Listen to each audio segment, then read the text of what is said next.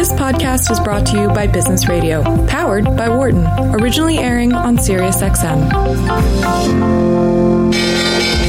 Welcome to our Behind the Markets podcast. I'm your host, Jeremy Schwartz. Alongside Wharton Finance Professor Jeremy Siegel, we tackle the latest market trends every week on Business Radio, powered by the Wharton School, SiriusXM, channel 132. Our guest consists of experts like the world's leading authority on long-term economic growth, Bob Gordon. We will continue to see jobs created rather than destroyed. Former chair of the Federal Reserve, Janet Yellen. I mean, I don't think either of us ever expected that we would live through a financial crisis. Or even the head of the Digital India Foundation, Arvind Gupta. The reason that people are talking about India is massive digitization and financial inclusion that we have done over the last couple of years. Enjoy this week's show.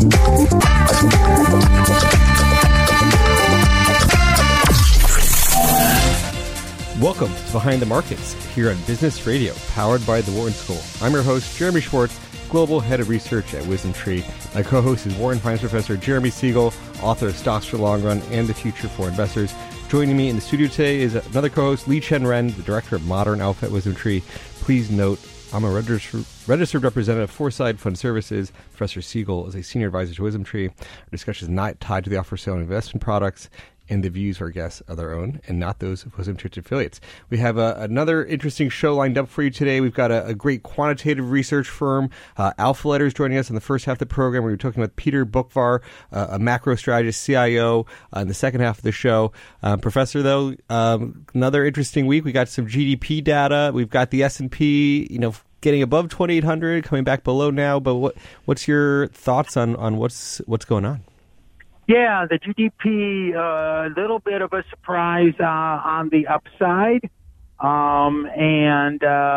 As we talked about last week, it did make Q4 over Q4 GDP for 2018 over 3%, which is a good performance. Unfortunately, composition of the data we're getting keeps on nudging down what we expect here in the first quarter.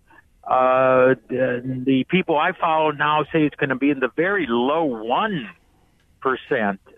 region, which is certainly disappointing. Again, no recession.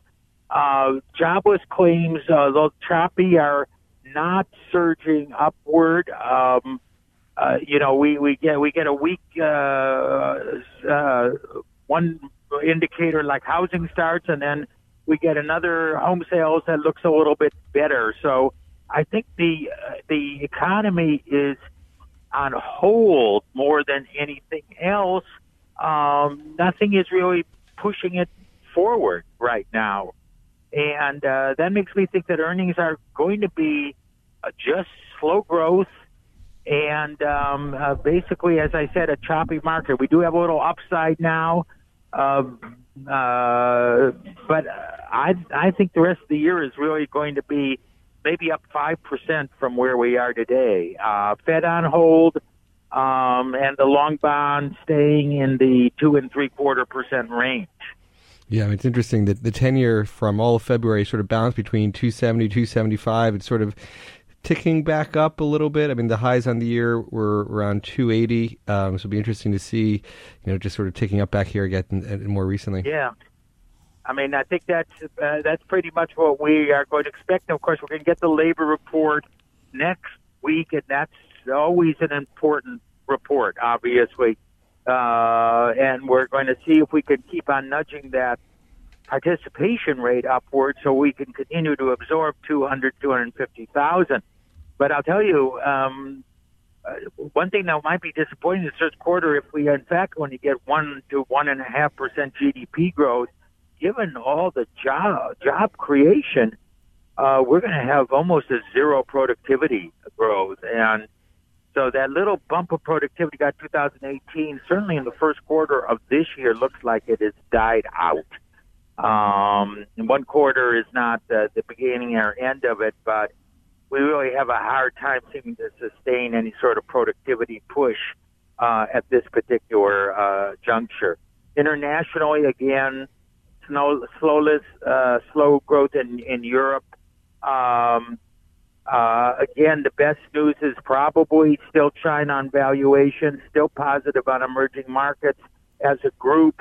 But I would say Europe is still in a slow growth mode, and the United States is at a fully priced level, not a threatened level, but one where it's hard to see what's going to keep on pushing stocks up from here.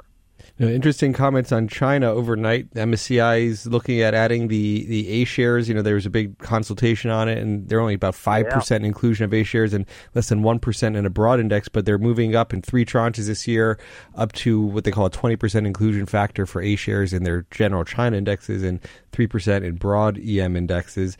Sort of interesting with That's true. And of course, people, one has to realize that they have been bought up in anticipation of that, just like when a stock gets added to the S&P 500, there are arbitrageurs who buy it up in advance and then hand it over to the passive index funds when it actually is included. So it doesn't mean that we're going to get an upward movement necessarily from this point on, but certainly I think some of the recovery that we've seen in the China market was due to this well-anticipated inclusion in the index. Yeah, and it's going to take all throughout this year, so it's one of those stories that it's going to be with us for a little while. And I'm glad it's being added at a reasonable valuations. I mean, and we're adding, I think, China 10 to 12 times earnings, not at 50 times earnings, as it was a few years ago at the market peak. This will be good for the emerging market indexes. Very good. Any other sort of final thoughts for this week? No, I'm going to report on next week's labor market report, which I think will really set the tone for the rest of March. Very good. Thanks for joining us for some commentary. Thank you. Bye. So, Li Chen, I know you and I focus on the sort of China news. Do you have any thoughts on the recent additions? I think one interesting thing is that, a lot of estimates are coming saying that there will be close to 60 to 80 billion flows into Asia.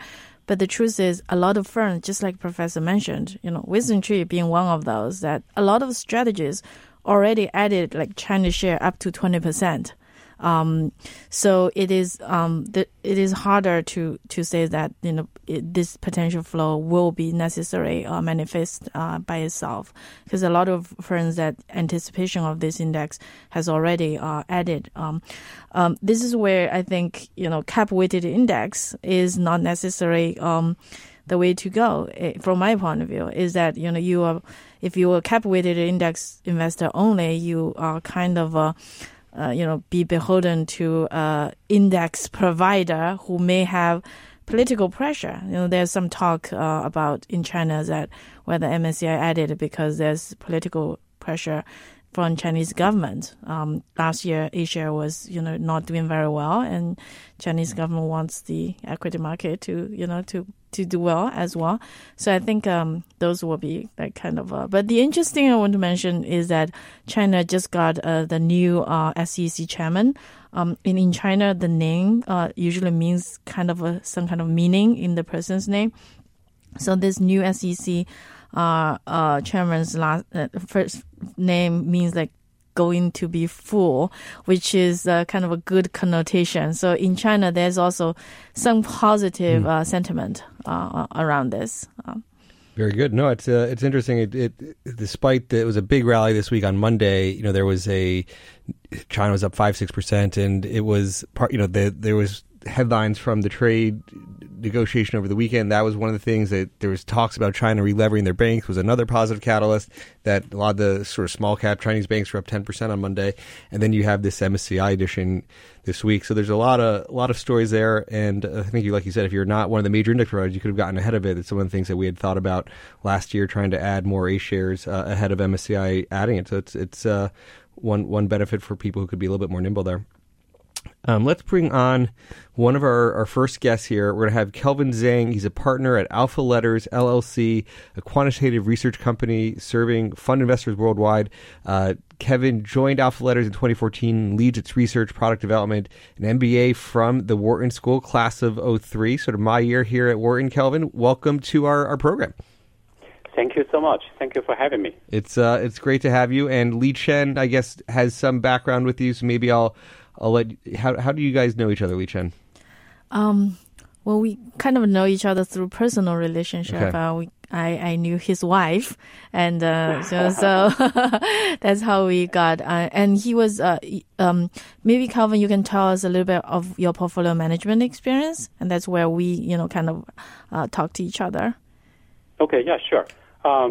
So, like Jeremy said, I'm graduated from Wharton in 2003, and I want to believe that Wharton is the number one school worldwide. And after Wharton, I joined Merrill Lynch, first at the Merrill Lynch Investment Management, and which was later acquired by BlackRock.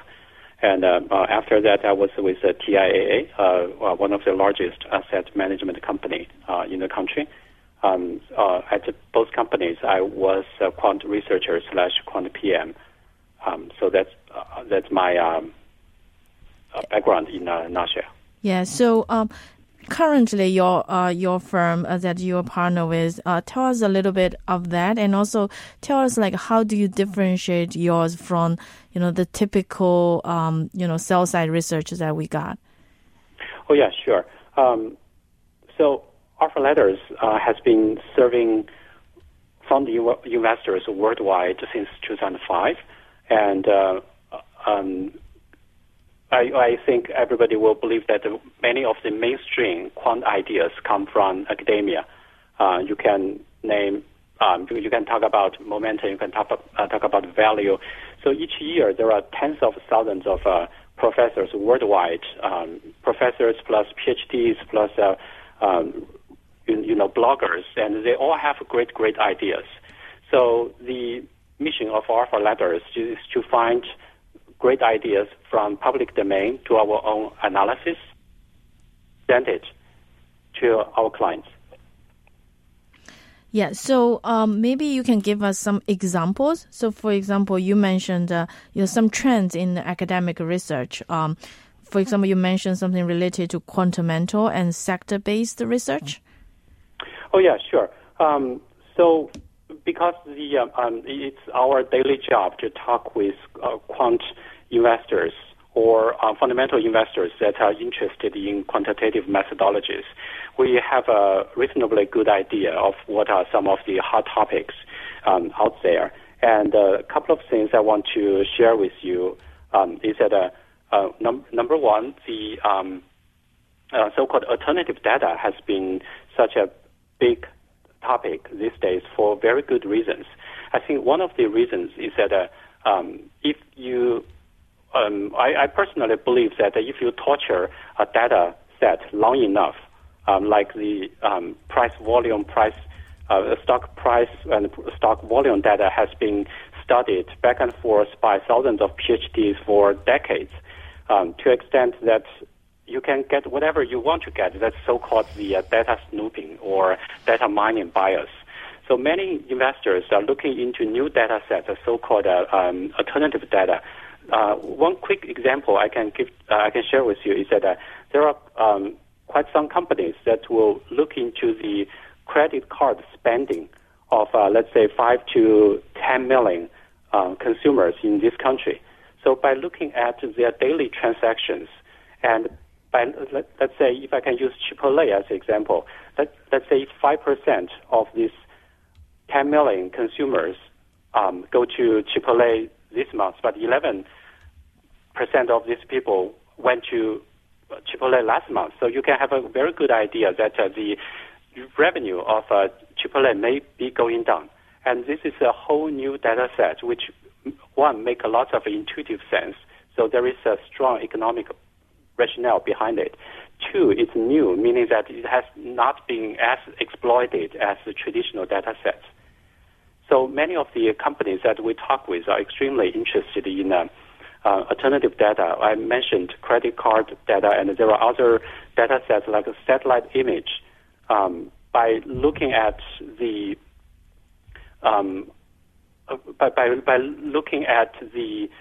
luminosity of, say, Chinese coastline, you can see that during the financial crisis period, 10 years ago, exactly 10 years ago, the luminosity of the Chinese coastline is a lot darker during night. That's because nighttime is usually when people go out and consume different products or services. And again, this type of satellite data was not there before. It makes lots of intuitive sense. It has not been widely used, so people are very interested in this kind of new data set. So that's alternative data. The other idea I want to bring up is so-called quantamental or so-called sector-based quant. One trend we certainly see is that fund investors are trying to team up their quant analysis with their fundamental analysis, with the purpose of quantifying or mimic the behavior of a top fundamental analyst by marrying the good qualities of these two sides, quant versus fundamental. They come up with a new word called quantamental. For example, oil analysts will tell you that they will look each month or each week, they will look into certain industry association to check out the number of rigs of different energy companies. But this data can be highly unstructured, meaning that there is no data vendor that's out there and selling this data in a very usable form. It's up to the quant analyst, the quantitative analyst, to first get access to the data, and number two, to make this unstructured data usable to the quant model, and number three, to test or to verify that there is actually statistic significance in these data sets. So that's the second example I want to share with you. We have seen other trends for sure. Machine learning has been a big increasing area with lots of increasing interest. Alternative indexing is another one, and ESG, so-called environmental, social, and governance index, has been very much welcomed by the institutional investors worldwide. Let me just reintroduce our guest here. We're talking with Kelvin Zhang. He's a partner at Alpha Letters, a quantitative research firm trying to summarize a lot of the academic research into what are the types of things and trends that investors can use. And so Kelvin, when you think about the output that your team, you're consuming a lot of the academic research, are you then trying to redo some of the things, sort of replicate them yourselves, and then repackage it as a way to give people the different factors? Or are you just trying to say, these are the most important papers that we've read, summarized, and sort of pass along that sort of similar academic papers to people? Actually, Jeremy, we do both. If I look at our client base, it tend to be on two extremes. On one end, there are some of the largest quant funds worldwide that are hiring hundreds of PhDs. They like to use our service because we can. Because the director of research will tell me that before he sent 2 or 3 of his PhDs to research on certain topic, let's say alternative data, he wants to know what other people have done so that they do not have to reinvent the wheels, so to speak. On the other end of the spectrum are some of the smaller funds. Many of them literally only have 2 or 3 people. They will come to us and say, I found this idea interesting. You can please tell me whether it works in my specific universe. So we do both. Back to your question, Jeremy, we summarize the ideas, we do synthesis, and meaning that we compare notes with other researches we have seen, and also for some of the ideas we do backtesting ourselves. You mentioned about sector-based, like a kind of research you are seeing. Can you be a little bit specific? Oh yeah, for sure. I think the oil industry is one example that I just mentioned, and the other example, if I can use the banking sector as an example, as you know, for public companies in banking industry, their financial statements has a very different structure relative to most of the stocks, most of the companies in other industries, because banks, by nature, they have lots of, they usually have a huge balance sheet, but most of them are the money that their clients, their customers put in the bank. So how do you measure the earnings quality of banking stocks? About 20 years ago, a professor by the name of Richard Sloan came up with a very influential paper called Earnings Quality. And the key idea is that most companies, you can break the earnings into two parts. The first part is cash. The second part of the earnings is non-cash. Usually cash is hard and cold. It's just sitting there. So it's very hard to manipulate. But it's a lot easier to manipulate the second part, which is non-cash part. We call it accruals. So the Professor Sloan's idea is that the higher the proportion of accrual in a company's earning, the more likely that the company is manipulating their earnings just to meet the expectations of Wall Street analysts. But for banking stocks, you cannot use accruals, by the same definition. So there is another professor, that's why I believe there are so many great ideas, so many smart people out there. They come up with a different way to measure the quality of banking stocks. And the key idea is that if you're a bank, then most or majority of your earning should come from your loan interest minus the interest you pay to your customers. However, if you tell me that for this quarter, most of your earnings comes from something that's not as relevant to your core business, then something may be wrong.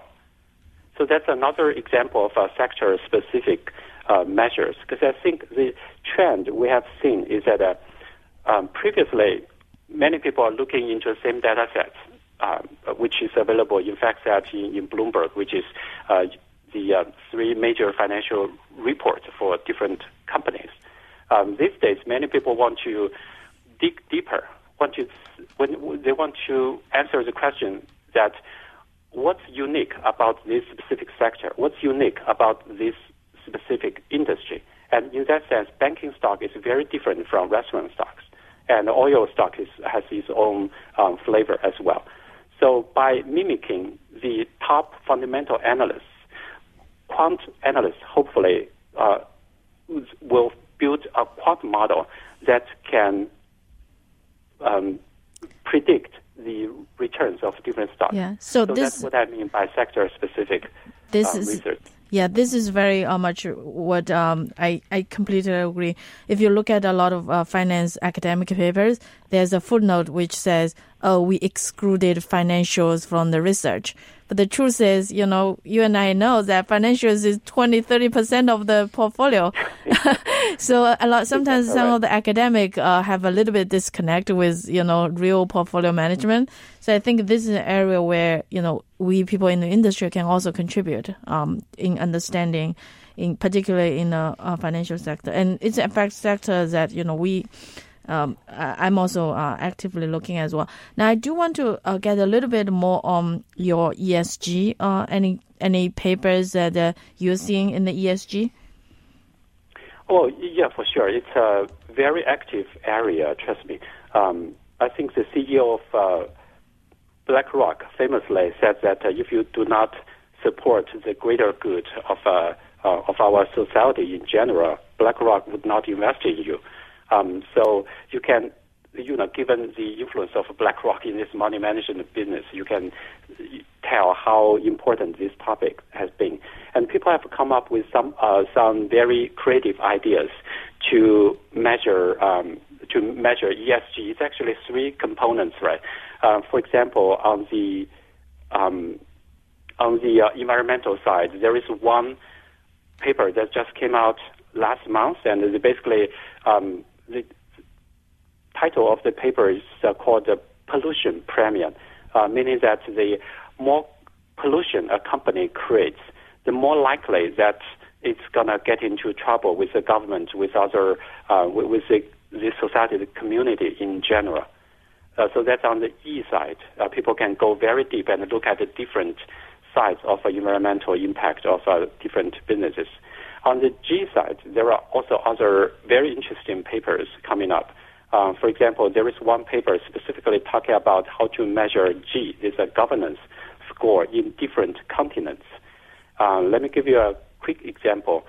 For example, in Southeast Asia, you can see lots of companies that are controlled by a holding family or by a controlling family, and so you although they are share in the whole outstanding share pool is probably limited, but their voting power can be huge, can be 99% in some cases, although they may only hold 10 or 15% of the outstanding share. So they want to differentiate the situation like this, meaning that the difference between the controlling family shares, the voting power, versus the situation in the United States where you do not see as many controlled families of public companies. So this is another example. ESG has been a very active area for very, very good reasons. Accordingly, we have seen some very creative ideas coming from this area. So, Kelvin, I know you've also been studying different currency, foreign exchange type of alpha strategies. What's your thoughts on the latest research coming out in that field? Well, I think it's a great question because FX or CTA in general has been here for such a long time, and many people would argue that it's a highly efficient market. But there are new ideas coming out of it in this area every day. If I can use alternative data in foreign exchange as an example. So recently there is one paper talking about the trading volume of foreign exchanges, because the key difference between stock trading and the foreign exchange trading is that stock trading has a centralized exchange. Whereas, so the exchange can easily calculate how many shares of IBM were traded yesterday. But for foreign exchange, there is no such centralized exchange. So one company called CLS Bank. So this is one of the largest FX settlement platform in the world. And so by nature, they have an unparalleled view of daily FX market transactions.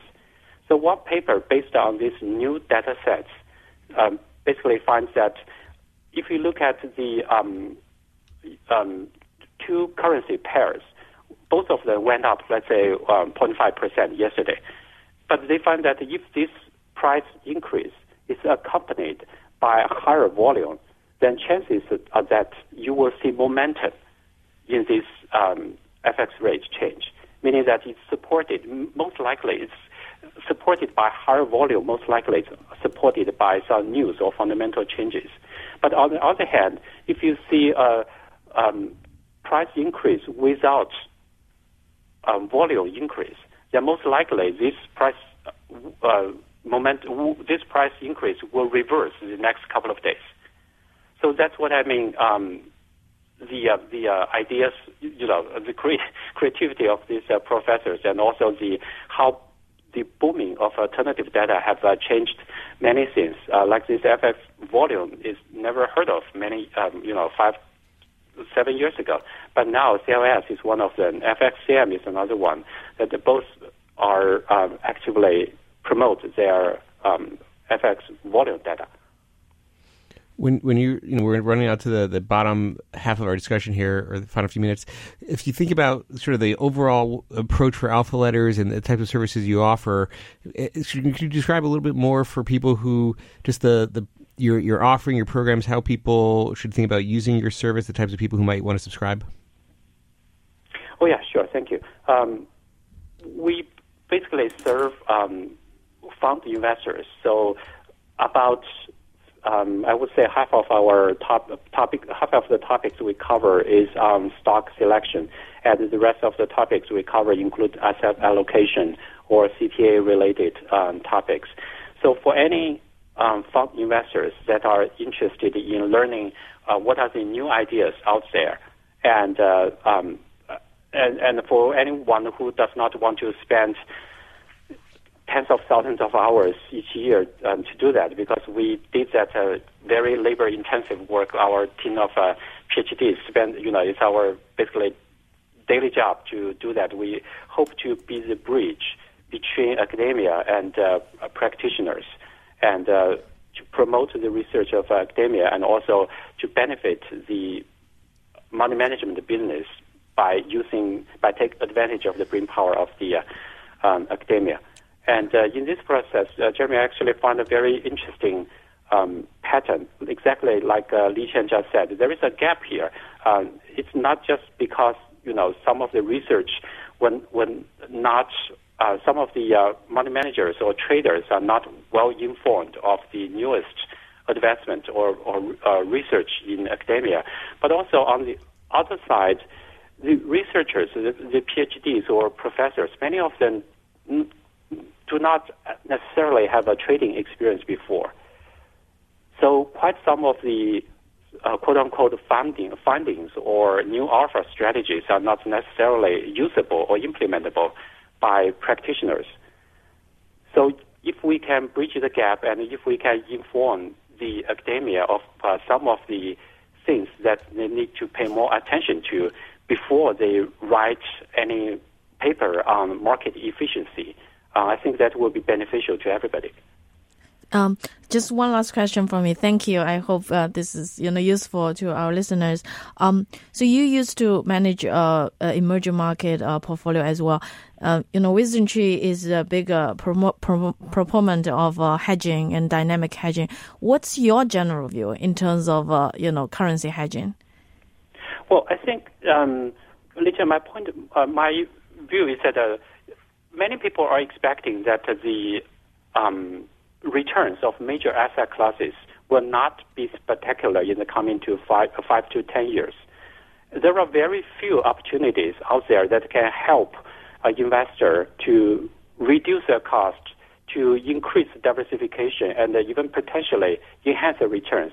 And the currency management can help you reach all these goals.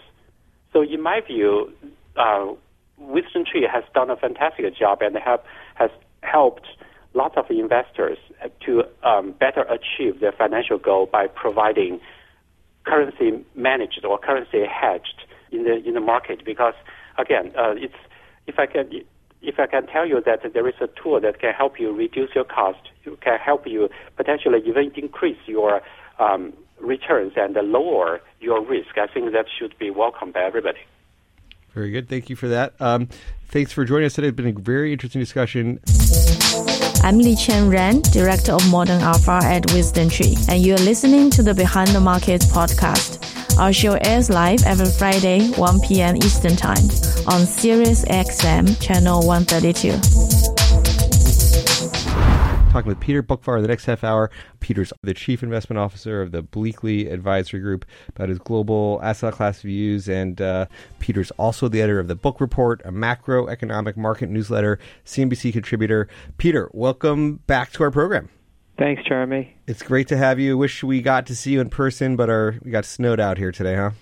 Yes.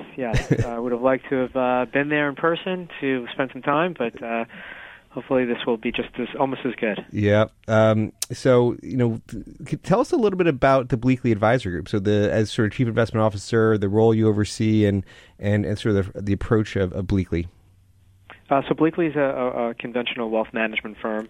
As the CIO here, I manage a portfolio of money for clients in a global macro multi-asset strategy, sort of a go-anywhere approach to investing, everything from picking individual stocks to trading commodities and buying fixed income. And then I also advise all the advisors here, which is about 30, on how best to construct portfolios and invest for their clients. But it is a full-service wealth management firm. I'm just focused on the investment side and trying to find the best opportunities. So as your sort of macro strategy hat on, and you're sort of looking at the sort of global developments, how do you look big picture, U.S. foreign stocks and bonds? I mean, what's your general sense of sort of your global outlook? Well, the market's interestingly at an inflection point. We had the scare last year with growth. And particularly the influence of tariffs, in addition to the slowdown overseas, and then worries about the Fed over tightening. And then in the first 2 months of this year, we've gotten relief on the trade side on the hopes that the deal will be announced within the next couple of weeks. And the Fed, of course, calling a timeout on their rate hike cycle, even though the balance sheet continues to shrink through the end of the year. So from here, the reason why I say there's an inflection point is I think the relief rally has sort of run its course, and now the market's going to focus in on where the fundamentals are going to take us from here, in the sense of earnings growth, which has been slowing this year, and expectations for the full year have been declining. And will that trend continue? Will the slowdown that's going on in Asia and all throughout Europe, particularly in Germany, going to further infect the U.S., or upon a trade deal, is some of these worries going to dissipate and growth will pick up steam again? So very interesting spot. And even technically speaking, I'm not much of a technician, but I look at charts all day. This 2,800 level in the S&P 500 has been a level of resistance multiple times over the past 12 to 13 months. Yeah, and even on just the daily basis, we poked our head above 2,800, and now we sort of dip below, and we'll see if we could get back above, right? It's sort of at that line of resistance right today. Yeah, exactly. It'll be interesting to watch. I mean, when you think about Europe, I mean, I've been watching everybody's commenting about how global PMIs, and you look at Germany, Korea, Japan, I mean, all these sort of global trade type oriented economies, how much of it is the Germany just been driven by China? And so you got sort of any sense that China starts doing better, and you saw that this week with the Shanghai up 6%, partly, on Monday with 5-6%, not just the sort of China trade deal, but I was sort of watching how their sort of stories around the sort of government ordering them to re-lever and sort of having the banks increase loans by 30%. Do you think it's possible we're in the sort of worst of this global manufacturing slowdown, and sort of China re-levering might be the catalyst that reignites a lot of these economies? So it's a good question. China is Germany's largest trading partner. So as China goes, a large part will determine where Germany goes. Now, whether this is the end of this, it's tough to say. Problem is that U.S. manufacturing is now getting impacted by the slowdown overseas. So the U.S. ISM manufacturing index that came out today actually fell to the lowest level since November 2016. So it's really tough to say, well, okay, we've had this slowdown and China's going to save the world again because they're going to start to stimulate. But we know that it takes more and more debt to generate the same dollar or yuan of GDP in China, that I think they're not necessarily trying to stimulate for faster growth. I think they're just trying to stimulate to just cushion the moderation. So I would not be surprised if global growth continued to slow this year. And it also highlights the importance of the U.S. consumer, and actually consumers in most areas, because domestically, at least in China, certainly in Germany, and other parts of Europe and in the U.S., that's been stronger than the industrial side or the export-dependent trade side. So where the consumer goes from here, and particularly in the U.S., since it's the biggest cohort, I think will be a big determinant of where the economy plays out the rest of the year. So, for example, is December's very poor U.S. retail sales number, was that a one-month anomaly, or that's a change in trend in terms of the behavior of the consumer? And considering that today we got spending and income data for December, and the savings rate jumped up, you can argue that consumers are reining it in a bit. And I think to the extent of that will, again, help to determine how the rest of the economy goes this year. So, sort of, if we try to summarize a little bit, I mean, there's certainly all sorts of uncertainties and all sorts of unknowns, and certainly the growth slowdown has been trending. But how do you sort of reflect that macro position-wise? I mean, sort of CIO overseeing these portfolios, like, what's your general tilts? It's to be defensive right now. Yeah. It's to have more cash on hand, sort of a defensive play, and also optionality and dry powder to take advantage of opportunities that come our way. And wouldn't be surprised if we saw another fourth quarter 2018 at some point in 2019. It's owning some gold and silver, not necessarily as a so-called hedge, but if the Fed is done raising interest rates and U.S. debts and deficits continue on the trajectory that they're on, I would expect dollar weakness and gold and silver to be a beneficiary at the same time, behind being a hedge, but not to own it just for that reason. And owning value-type equities instead of growthy names, pay more attention to PE multiples, because those that have big PE multiples, there's less room for error and there's less of a margin of safety.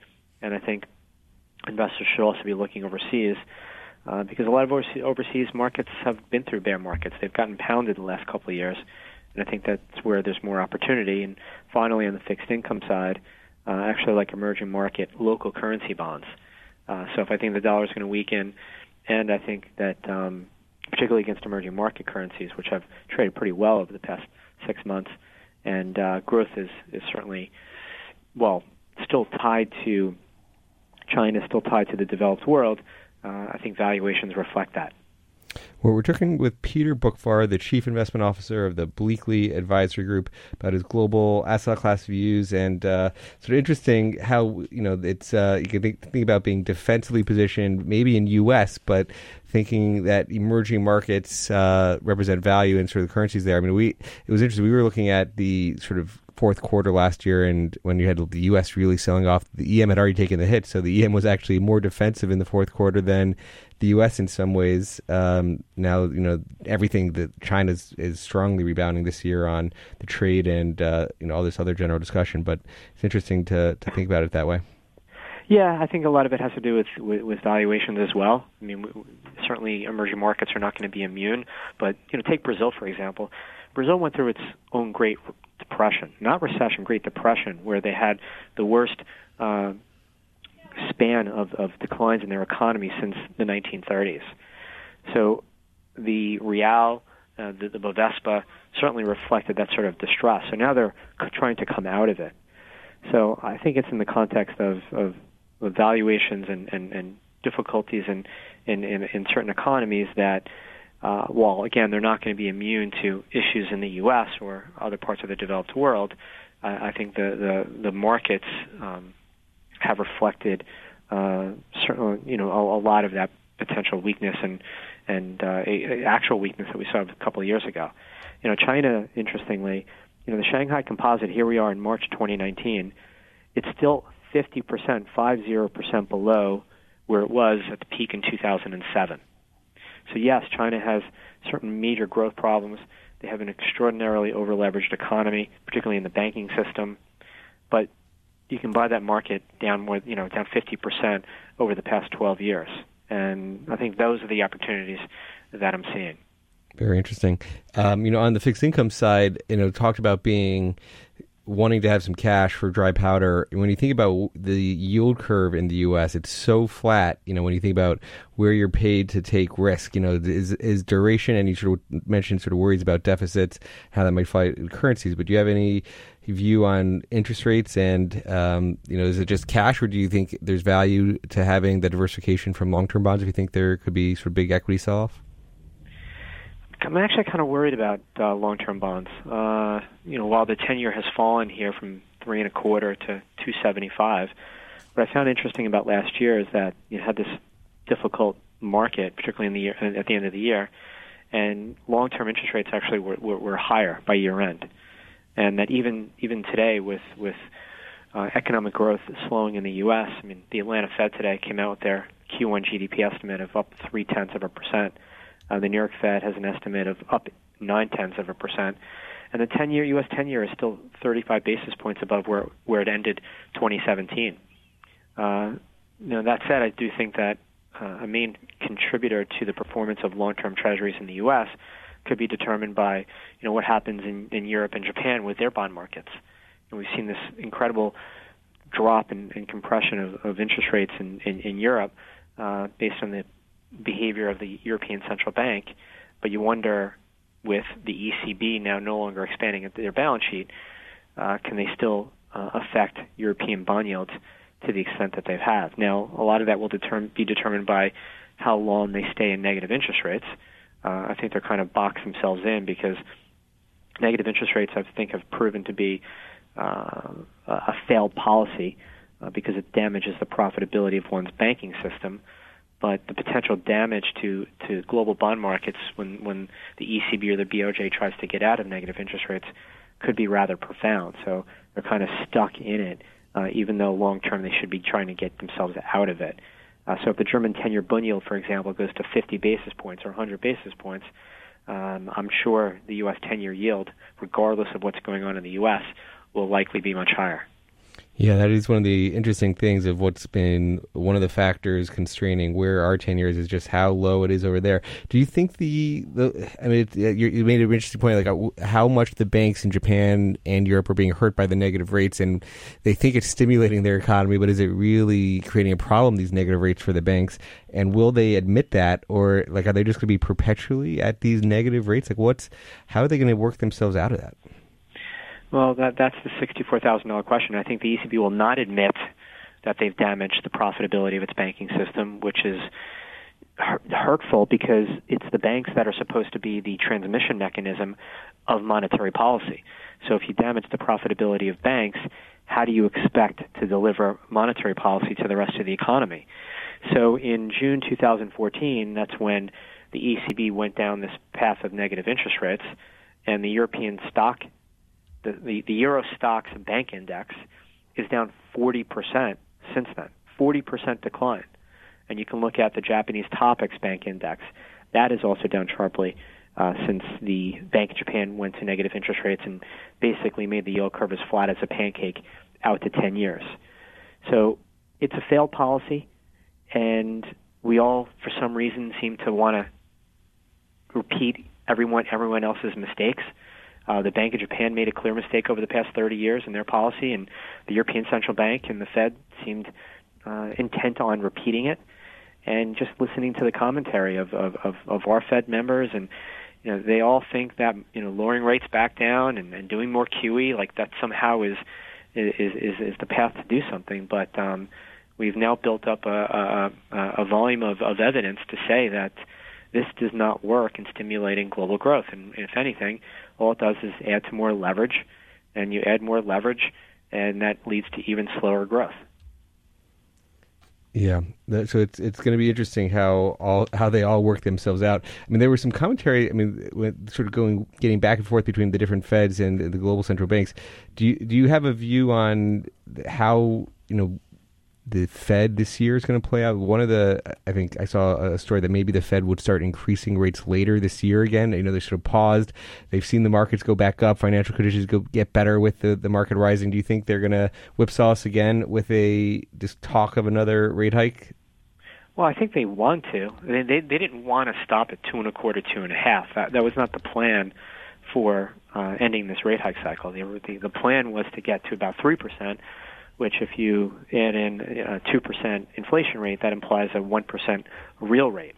So that the Fed is now having to pause after a 2.25, 2.5% Fed funds rate and already looking to stop ending the shrinkage of their balance sheet tells you that, external factors cause that. So in the eyes of the Fed, well, yeah, if they raise interest rates, that means that things are better, and they'd be comfortable doing that. So they want to raise a couple more times, but I don't know if the data is going to allow them. Yeah. Any other sort of when you look across the world, so emerging markets is part of that view, so emerging market bonds particularly. Any other countries in the emerging markets that you're attracted to? I like Vietnam. I think Vietnam is a beneficiary of a lot of manufacturing that's leaving China, Vietnam being a low-cost manufacturer, so I think their economy is going to continue to grow. And I also like India. I love many of the things that Modi has implemented. There's a big election this year that he will likely win, but have less of a majority. But I still think a lot of his policies that he implemented, particularly the the goods and services tax, which unifies a lot of existing taxes, and more of a pro-business friendly type approach, certainly compared to previous governments, will be a big help. And then one more international market that I find intriguing, and I'm sure if you polled 100 people, 99 would say they are not invested there, and that is Greece. And that is because there's an important presidential election this year where the opposition party, the New Democracy Party, led by Kyriakos Mitsotakis, is expected to win, and he's a very business-friendly politician. And compared to the Bernie Sanders-type politician that's currently in place, it would be, I think, a big game changer for the Greek economy. And speaking of going through a Great Depression, like Brazil did, Greece has certainly gone through their own Great Depression. The Athens stock market, in fact, is down about 85% from its 2007 peak. Wow. Hi, this is Li Chen. I have a question. Usually in your allocations for your clients, like how frequent do you do these kind of rebalances, like a monthly or quarterly or annual? And the other question is like what kind of factors or do you ever consider in terms of tilting in going forward? Well, the rebalancing doesn't take place that much. I don't really trade that much in the portfolio. Particularly now with wanting to be more defensive, a lot of the cash that comes in from dividends and interest income goes to cash until I find a new idea.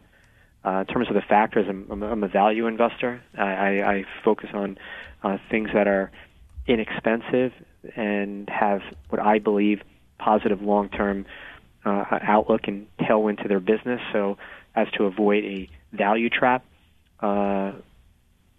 So it's really those two things, finding good businesses that have tailwinds in terms of the big picture and also trying to buy them at a inexpensive price. And I tend to avoid technology because it's so disruptive and things change so much, and it's certainly not one of my expertise in trying to time when things are hot, when they're not, and when sometimes when they go from hot to not.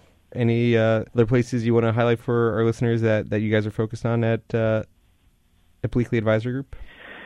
Yeah, I think a lot of things I talked about really is in my defensiveness is where I see things at least this year. For investors that are long term in focus and don't need necessarily have to worry about some of the things that I'm talking about here, but one big factor I think that people have to understand is that in this new monetary world that we're in, where negative interest rates is sort of the norm and QE is the norm, that when we do get the next economic downturn, whenever that might be, you can't rely on central banks to bail us out because they're not going to have many tools at which to do so. Look at the Fed funds rate. Let's just say the Fed is done here at a range of 2.25, 2.5.